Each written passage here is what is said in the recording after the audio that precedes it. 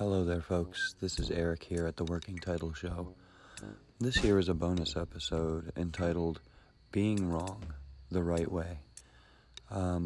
It's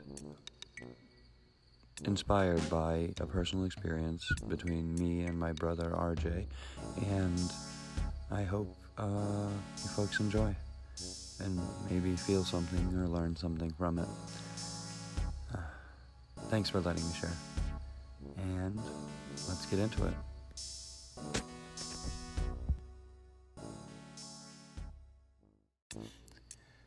Recently, I hiked the Roaring Brook Falls Trail with my brother.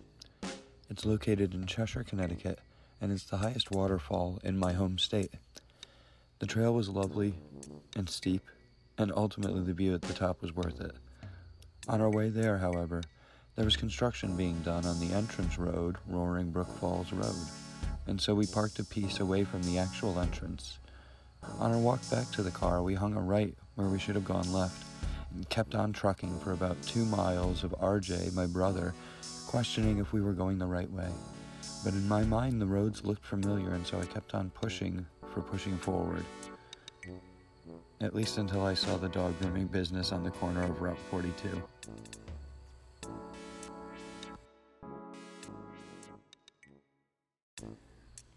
It was like boom, and in an instant I knew exactly where we were and felt like a righteous asshole.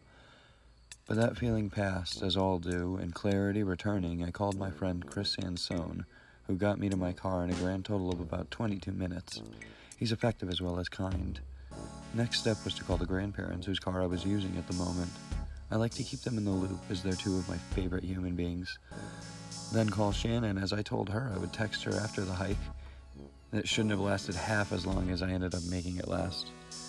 And finally, the coup de grace was to apologize to RJ for not listening to him and trusting his intuition and sense of direction. He's probably still a little mad at me, but I don't blame him. All I can really do is analyze how I reacted and learn from my experience of being dead wrong. Let's take a deeper look.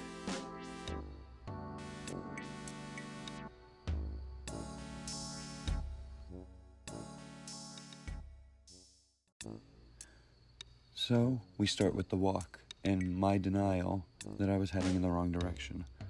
Let's call this the lost phase. The next part of the process was by frustration with RJ voicing his opinion that we weren't going towards the car. My staunch defense of sticking to this direction due to me feeling familiar with the area without knowing that I was in this exact area can be summed up as my blind conviction phase. I knew I had seen these roads before. However, I used to have friends at Quinnipiac University, and from Naugatuck, the best way to get there is by taking Route 69 to Route 42 to Gaylord Mountain Road, and so these roads were familiar to me because of my having visited that school. I misplaced my confidence because I didn't fully understand where it was coming from.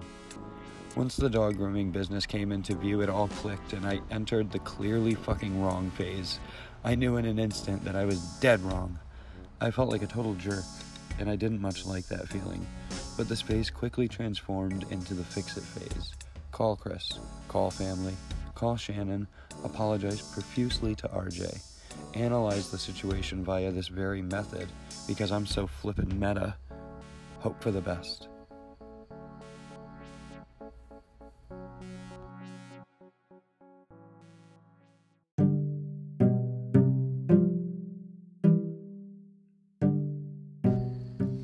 And so I would say that the turning point was my recognition of being wrong.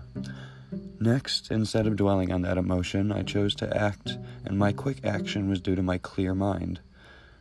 I tried to breathe and make sure that I wasn't overreacting. It was difficult, but the hardest part wasn't fixing or reaching out so nobody worried and that I got the help that I needed. The hardest part was looking at RJ and saying that I was sorry. I was sorry that I asked him to believe me so harshly, and I was sorry that I let his faith be misplaced in me. That hurt like fuck, but it's a lesson I don't think I'll soon forget. I won't forget what it felt like, and how I'd like to avoid such a situation by being a better listener and trusting in his abilities more, because he is a strong, caring, and capable human being. But He will always be my little brother, and I have to learn how to let him be both.